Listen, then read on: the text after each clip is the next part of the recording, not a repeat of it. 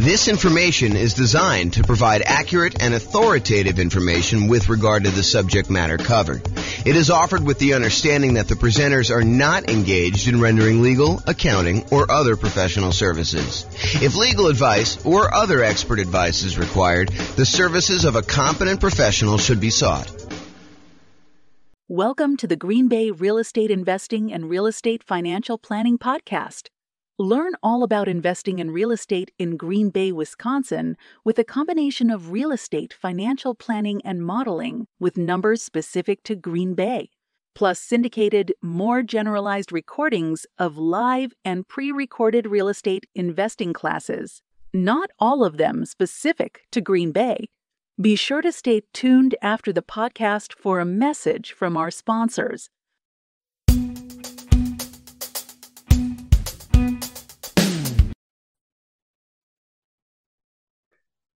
Welcome, everyone, to the Investor's Source, your source of all wealth and wisdom. I am here today. I'm Dave Goldberg, president of Investor's Source. I am honored to have with us today a friend and someone I've known for basically back to the beginning of our company about 11 years ago, James Orr. James is one of the top real estate people in all of Northern Colorado. He's been a broker for Your Castle Real Estate for many, many years, focusing now on real estate education and real estate financial advising, which is a cool thing I haven't heard of much. So welcome, James, and I want to give you a little opportunity to introduce yourself. Tell us a little bit more about your background and what you've been doing these days. Thanks, Dave. I appreciate it. I'm James Orr. I took sabbatical probably about a year and a half ago now. Did sort of like a test retirement from real estate brokerage, and it turned into more of a full-time retirement sort of thing. But in my spare time, I'm working on our software that does financial modeling of real estate investments for like mom and pop landlords primarily. Like, how long will it take you to acquire the number of rentals you want, and how risky is the strategy you're considering versus another strategy. And so in my spare time, in my quasi-retirement, that's more of what I've been doing lately. So yeah, thanks for having me on. Oh, great to have you on. And I listened to one of your most recent seminars, podcasts, and just a wealth of information about different ways to invest in real estate, especially with changing market conditions. And I've always been impressed by your mastery of some of the creative ways to purchase real estate and your real strength and analysis of deals and of portfolios. Really good stuff to have when you're an investor, to really know what you're doing and know all the numbers. So James, again, welcome. I think what's on the mind of most investors these days is the tumultuous market conditions that we're experiencing now and the changes, particularly in interest rates. We got inflation, we got a stock market that is plunging, if you will, just never know what it's going to do. And investors are really not used to that for the past 14 years or so. We've had kind of tailwinds behind us. Conditions have been great. That's made our lending much easier, but now things have changed. So just want to see from your perspective as just someone in the know about how some of these things affect market conditions, what do you think is this going to mean for the real estate market? What's it meaning right now? And what do you see coming at us in the next year or two? Wow, where do I begin with that? How can I even start to do that? So the first thing I'll start with, I was thinking about this a little bit when you asked me to kind of be on and do the call. And so I went back and I did some research, and it turns out it was a good idea to do this research. So I went back and I looked through the 30-year mortgage interest rates going all the way back to 1970. And I wanted to find out, how crazy is it that we're seeing, at the time of this recording, probably around 7% interest rates, give or take a little bit if you're doing owner, occupier, investor. And I wanted to know, is this like really extreme, or is this like a still relatively low sort of interest rate? And so I went back and I looked, and what I did is I did a percentage of the time every month that was above this 7% threshold.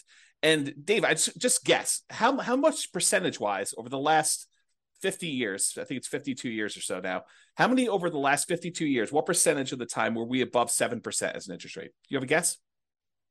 I've kind of listened to what you've been speaking about and doing some of my own research. I'm gonna guess 73% of the time, James. No, it's not quite that high. It's 58% of the time. Wow. Which is still, I think, a lot higher than most folks would imagine. They think, oh my gosh, we've been seeing 2%, 3%, 4%, 5% for the last, as you said, 14 years or so. I don't know if it's been quite that long. I think when I looked at my numbers, I guess it is 14 years. 2004, I think, is the last time approximately when we were at 7%. Of course, I'm doing this without charts in front of me. I should have had those up. But if you think about that, the last time we were at 7% was like 2004 or so. So these interest rates have been really, really low. It's been abnormally low. And so we've been having this, I don't know, almost like opposite of a perfect storm, a perfectly beautiful day, where property prices have been going up, rents have been going up, interest rates have been going down. So even though property prices were going up, interest rates were going down, which meant for a while, properties were still on sale, even though the prices were higher than they were before. If you kind of think about what your monthly payment would be when you're buying the property, it's actually less than if you had bought the property the year before, right, which is crazy to think about. Right. And that's not normal, right? So I think now we're getting back to a more normal type of market, which I know people don't want to hear because they're like, oh, but when I was doing all my planning, I was thinking, oh, I'm going to buy a property this year and I'll save up enough so I'll be able to buy a property a year or 2 or 3 from now, and I'll be able to get this same 3 or 4% interest rate. And so when I do my out in the hot tub math of will I be able to retire by buying these rental properties here, I've been using 4% or 5% or wherever the number has been, and that turns out to not have been a good assumption.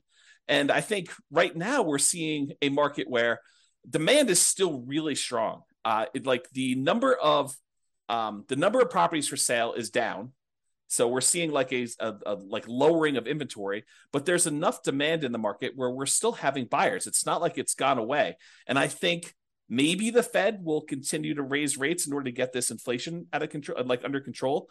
But it hasn't stopped everything completely. It's definitely slowed it down. It's not like it was.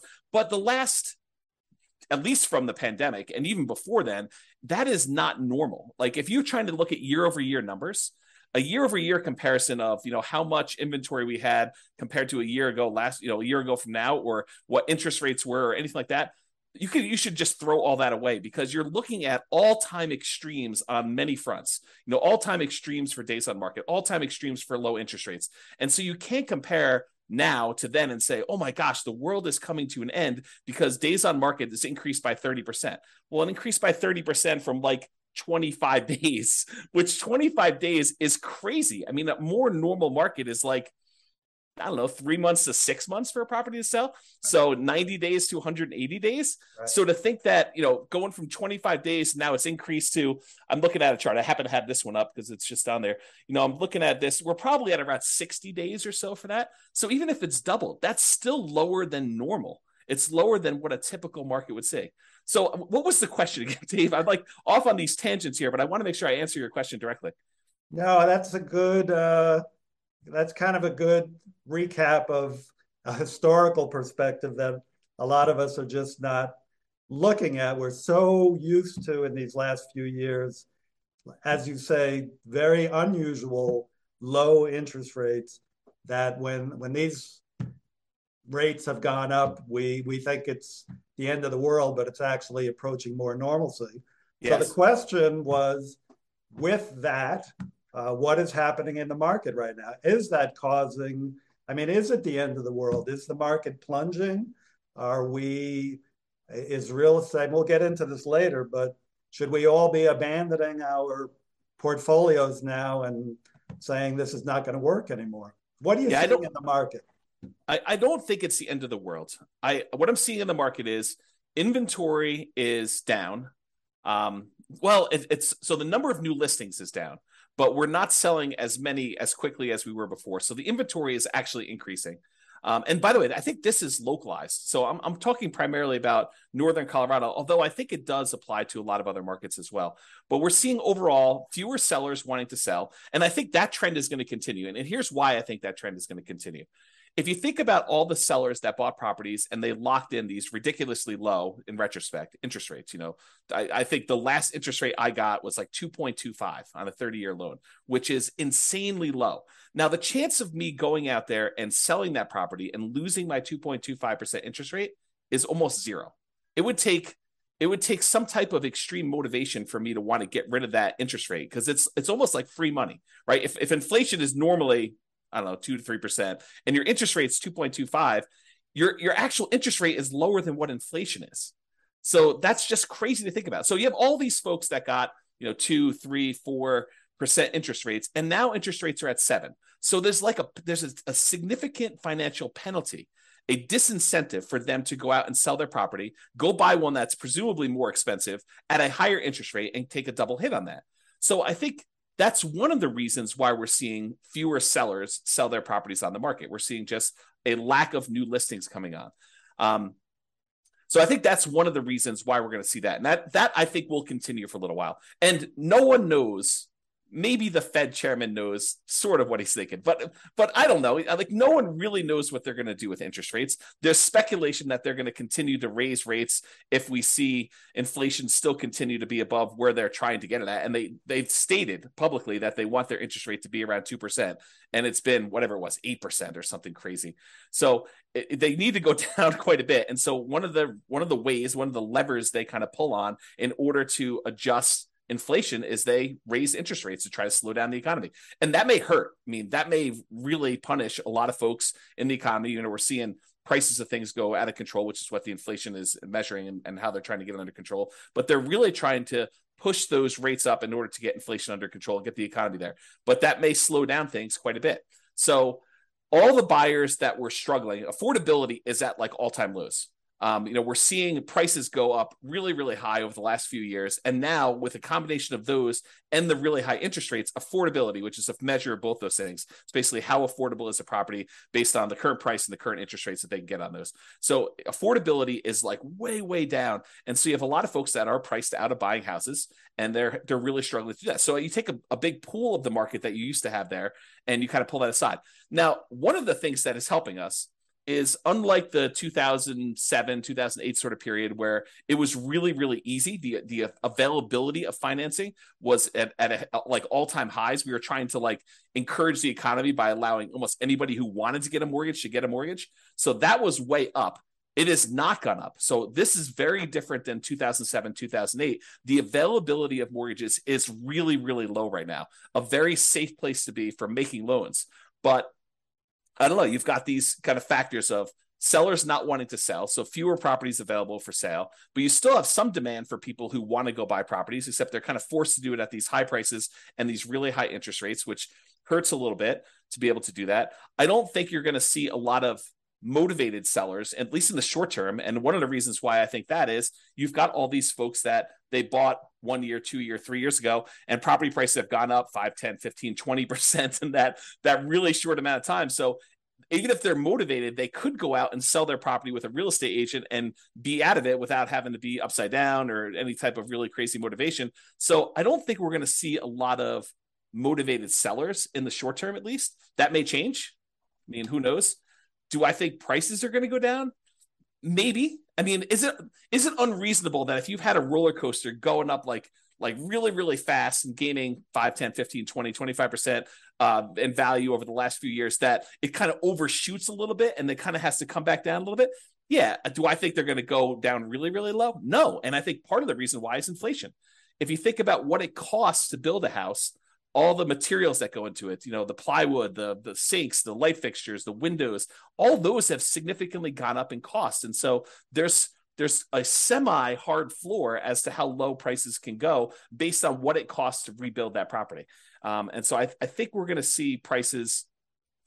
I should also say, to start this off, and I probably should have started with this, I have no idea what the future holds. I am horrible at predictions. Yeah. I don't know. I don't have a crystal ball. I can't tell you what's going to happen. And I think the real answer to this is you should be thinking more than short term. I think if you give a long enough time horizon, I think everything looks like it's smoothed out, right? Like you see a little up and down in the marketplace. I think overall, over a very long period of time, real estate tends to keep pace with inflation. And so if you think about that, slow and steady over a very long period of time, real estate tends to go up in value. And so if you think about it in terms of a much longer perspective, I think that's reasonable expectation. Now, do you ask me what's going to happen in a year or two? I don't know, Dave. I really don't. I can't predict what's going to happen. If the Fed keeps seeing inflation being really high, I think they're going to keep raising rates. And if you're wondering how high it can go, it's been to 18. That was in the 80s, 40 years ago. Doesn't seem unrealistic. Right. If they really need to get things under control for it to keep going up until we scream, okay, uncle, we're gonna stop inflating prices and have it be a little bit more normal. So yeah, very good. Yep, great points there. I think it's pretty well known that if the Fed keeps raising rates and keeps raising them, that is absolutely going to create a dip in prices because the affordability, as you talked about, just gets the affordability is so hard or so low that people just can't buy. And the only way they're going to buy is to buy at a lower price. Well, so I do want to comment on this. If you study history, you will learn what they did back in the 80s when we saw these 18% interest rates. Do you remember what they were doing back then, Dave? I was young, kind of like you were back then. Okay. Yeah. So if you go study history, we had all these types of taking over debt or doing wrap financing or things like that, where sellers were then saying, okay, we realize 18% interest rates are really hard. Only some people are going to be able to qualify for those. We'll go ahead and we will carry back financing for you. And if you've got a seller who has a 3%, 4% loan, and they have a bunch of equity, maybe they're willing to do wrap financing where they say, okay, we'll accept payments of whatever it is, $1,800 a month on this particular house, and we'll carry that for 2 or 3 or 4 or 5 years or whatever the period of time is. And I'll make payments on my underlying 3% financing rate, and we'll just keep that there until you go buy a property.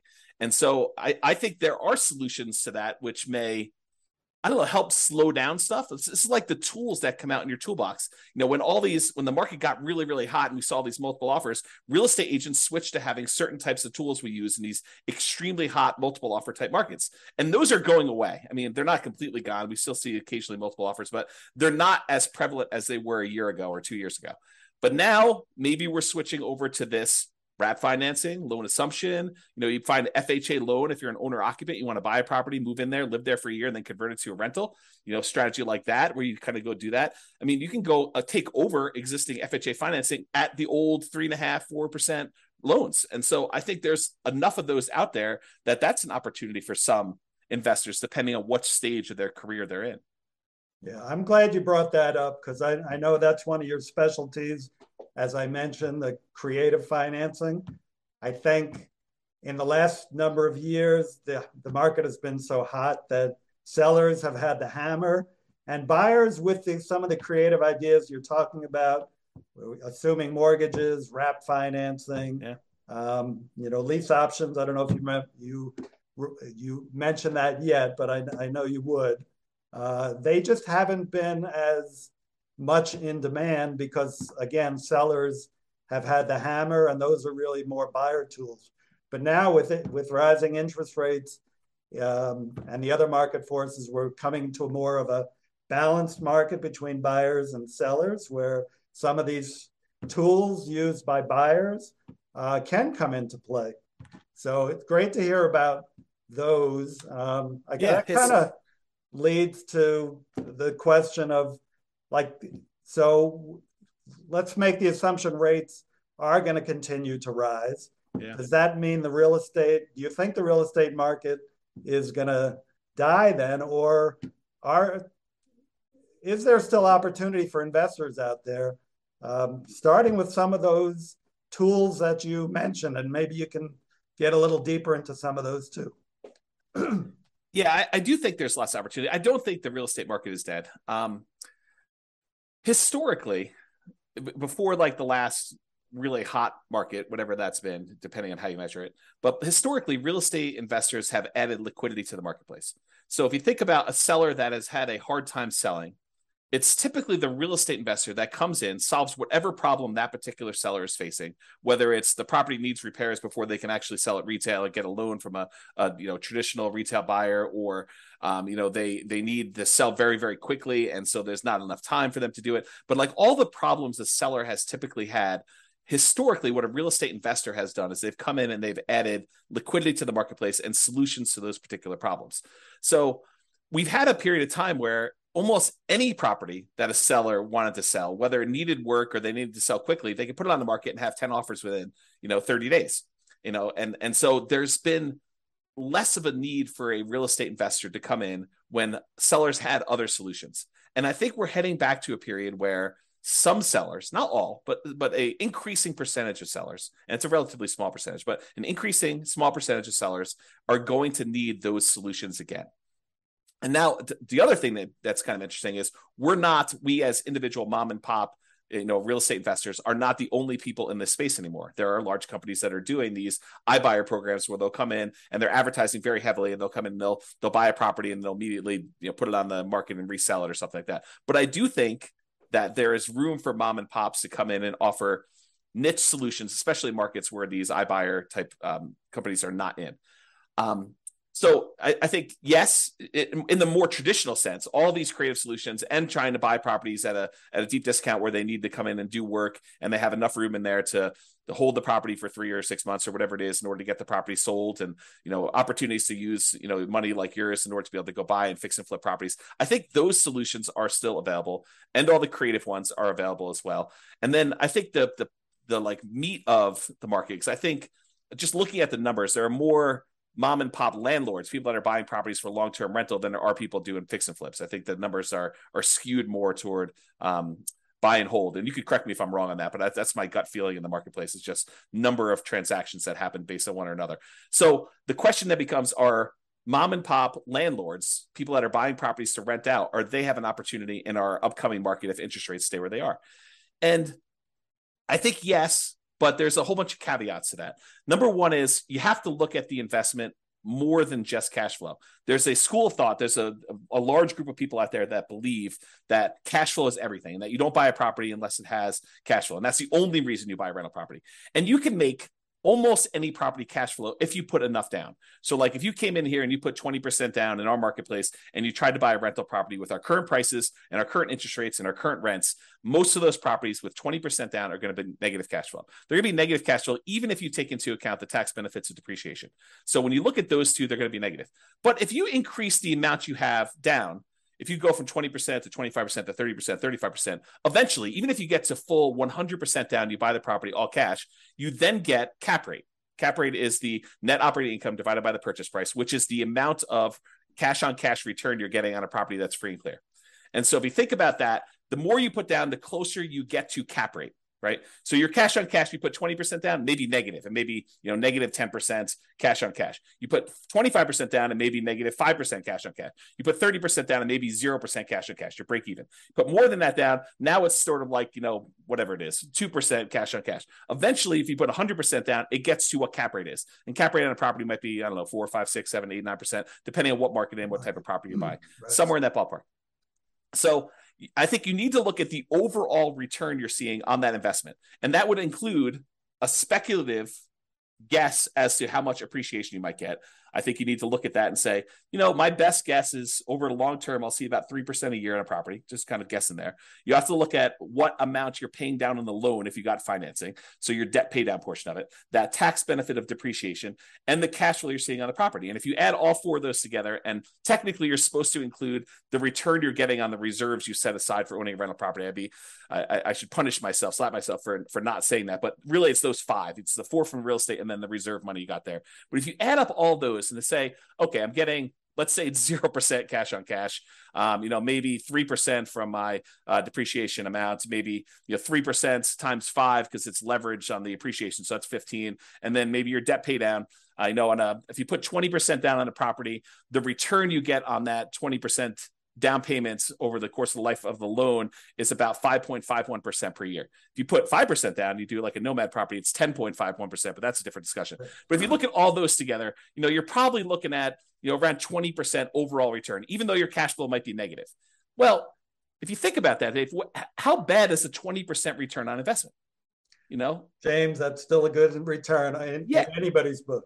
Yeah. And so I think that's the thing you need to look at. You say, okay, look, cash flow is ugly. And I definitely need to set aside the money for that negative cash flow. If I'm going to buy a property and it's going to be negative, you have to say, okay, I need this amount for down payment. And let me go ahead and set aside a year or 2 or 3 of negative cash flow up front just to be prudent about this and kind of hold that. But then I think over time, rents tend to kind of creep up with inflation a little bit. And so eventually your negative cash flow will go down.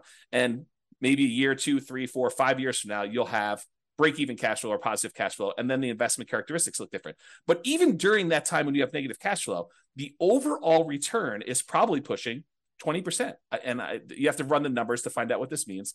But then you got to decide, okay, I've got this 20% down, 20% return type of investment I can make if I buy these rental properties. What else is out there that I could invest in? Well, I could do stocks, I could do crypto, I could invest in your fund, I could do all these different things in order to get a return on my money. Of those, and the risk measure of those, because each one has its own different risk characteristics. Investing in stocks is very different. Investing in bonds versus savings versus CDs versus your fund versus real estate. All of those have different just risk characteristics. And so you say, for the amount of risk I'm willing to take and the return I'm willing to get, which one of these makes sense? And I think for a lot of folks, real estate still makes really good sense to do over the long term.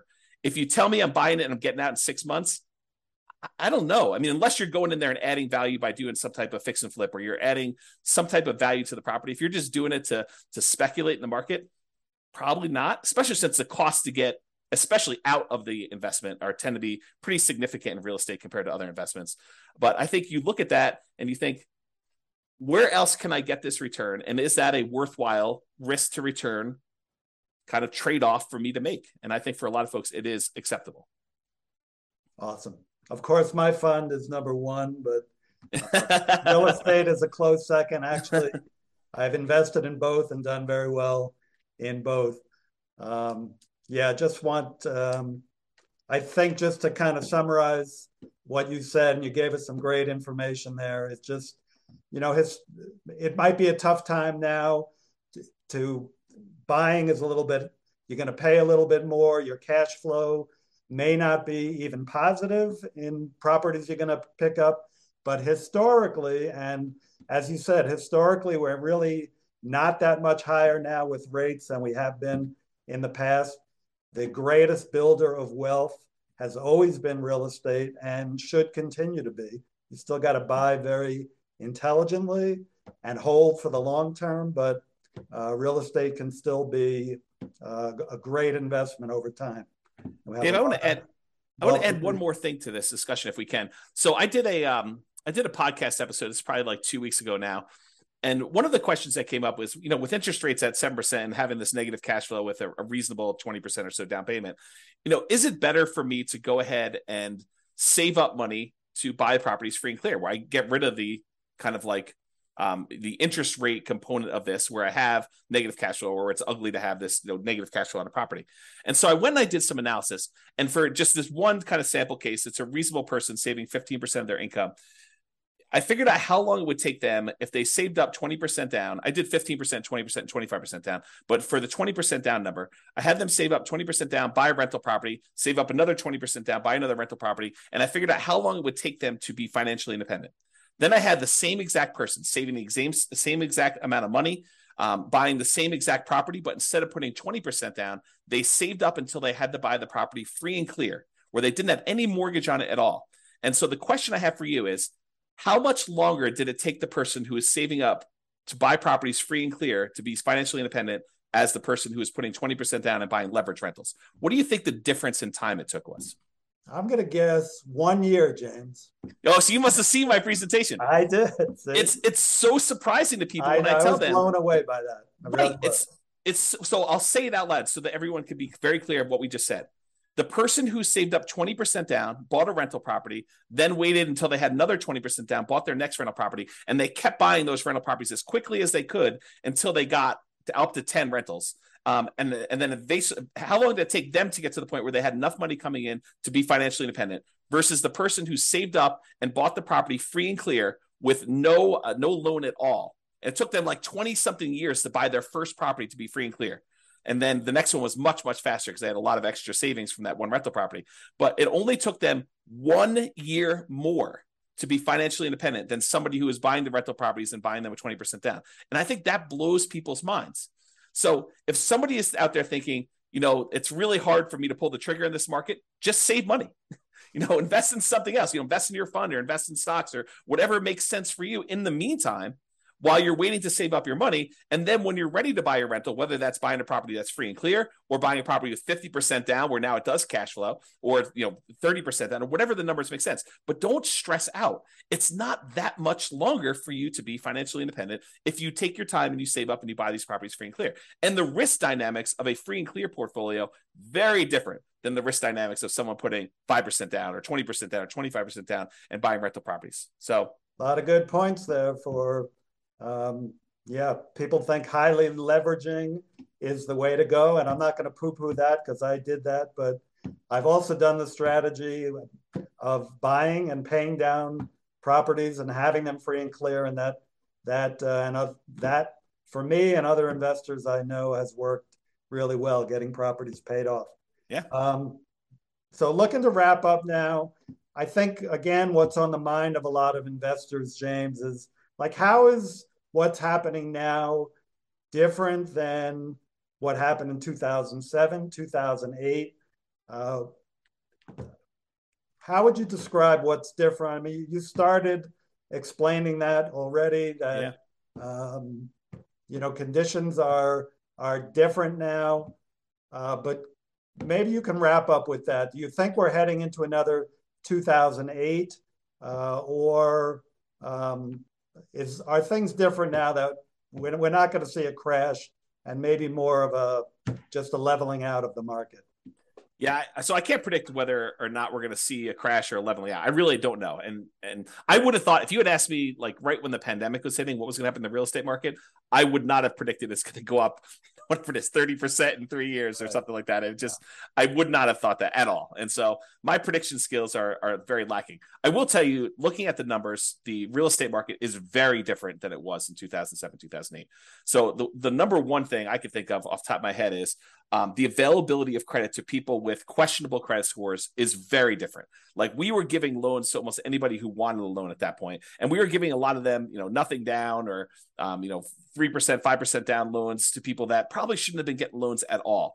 And then on the back end of this, we were basically packaging those up, calling them A+ type of loan products and selling them, securitizing them on the market, which was another issue altogether, because then we had all those fail and it kind of compounded. Derivatives and things like that. Yeah. And so I think that's very different than we saw before. I don't remember seeing us have this massive of a run up leading into 2007, 2008. And we have here. So a lot of the folks that bought a property, even 2 or 3 years ago, they've got a huge cushion of equity. In fact, if you look at how much equity we have now in our properties as a whole, like this, the whole country, I think we're at all-time highs. I think the amount of equity we have sitting in our properties right now is at all-time highs, which was not how we were in 2007, 2008. And so the question then becomes, well, how does, having our credit criteria, the availability of credit to people, be really, really low and have really good underwriting standards for those that are trying to get loans. So that's a much safer position than we were, that many years ago. And the fact that a lot of people that were motivated to sell before, that, if they needed to sell, they probably could still sell and actually break even or come out of it with a little bit of profit in it, that they'd still have this or be able to borrow against it if they need to kind of hold on to some stuff. Having that be different, what impact does that have moving forward, even if rates get much higher than they were in this kind of like pre-2007, 2008 period? And I think that that's going to make a big difference. I don't know if it's going to save us from whatever might happen. I mean, because I'm sure we could screw it up if we wanted to, right? There are things the Fed could do. There are things that we could do as a group to kind of make this go ugly. But I think overall, it's very different than it was in 2007, 2008. And my best guess is that even if we do see a softening or slowing down of appreciation rates or giving a little bit back, I don't think we're going to see a massive kind of decline in the market like we did then. But who knows? I really don't. Thank you. Yeah, just to add to that, from a lender point of view, as you said, the availability of credit is not as great. The underwriting standards, there are no doc loans. Maybe some are doing those, but those are not really part of the picture anymore. You've still got a housing shortage right now that really began back in 08 when people stopped building, and they've never really caught up.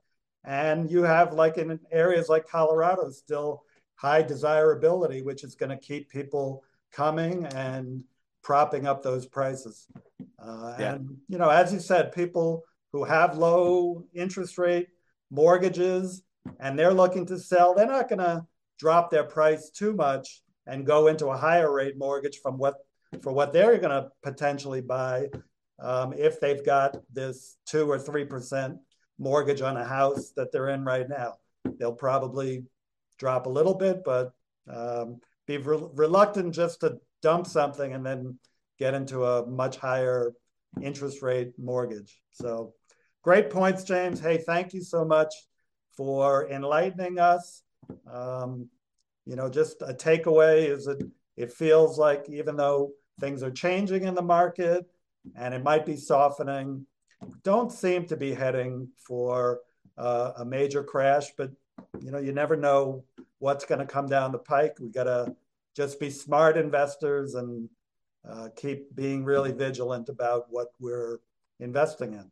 So yeah, the one tip for people that are moving forward from here is when you look at charts, try to look more than just the last 3 or 4 or 5 years. So when someone shows you that, we're up, foreclosures are up, 130%. Yeah, they're up 130% from almost zero. So you need to go look back at historical data over 10, 15, 20, even longer years if you can, just to find out what is more normal and are we moving toward a more normal type of market. Well said. Thank you very much, James. And we'll be in close touch. And thank you all. Thank you. Have a great one. Bye-bye.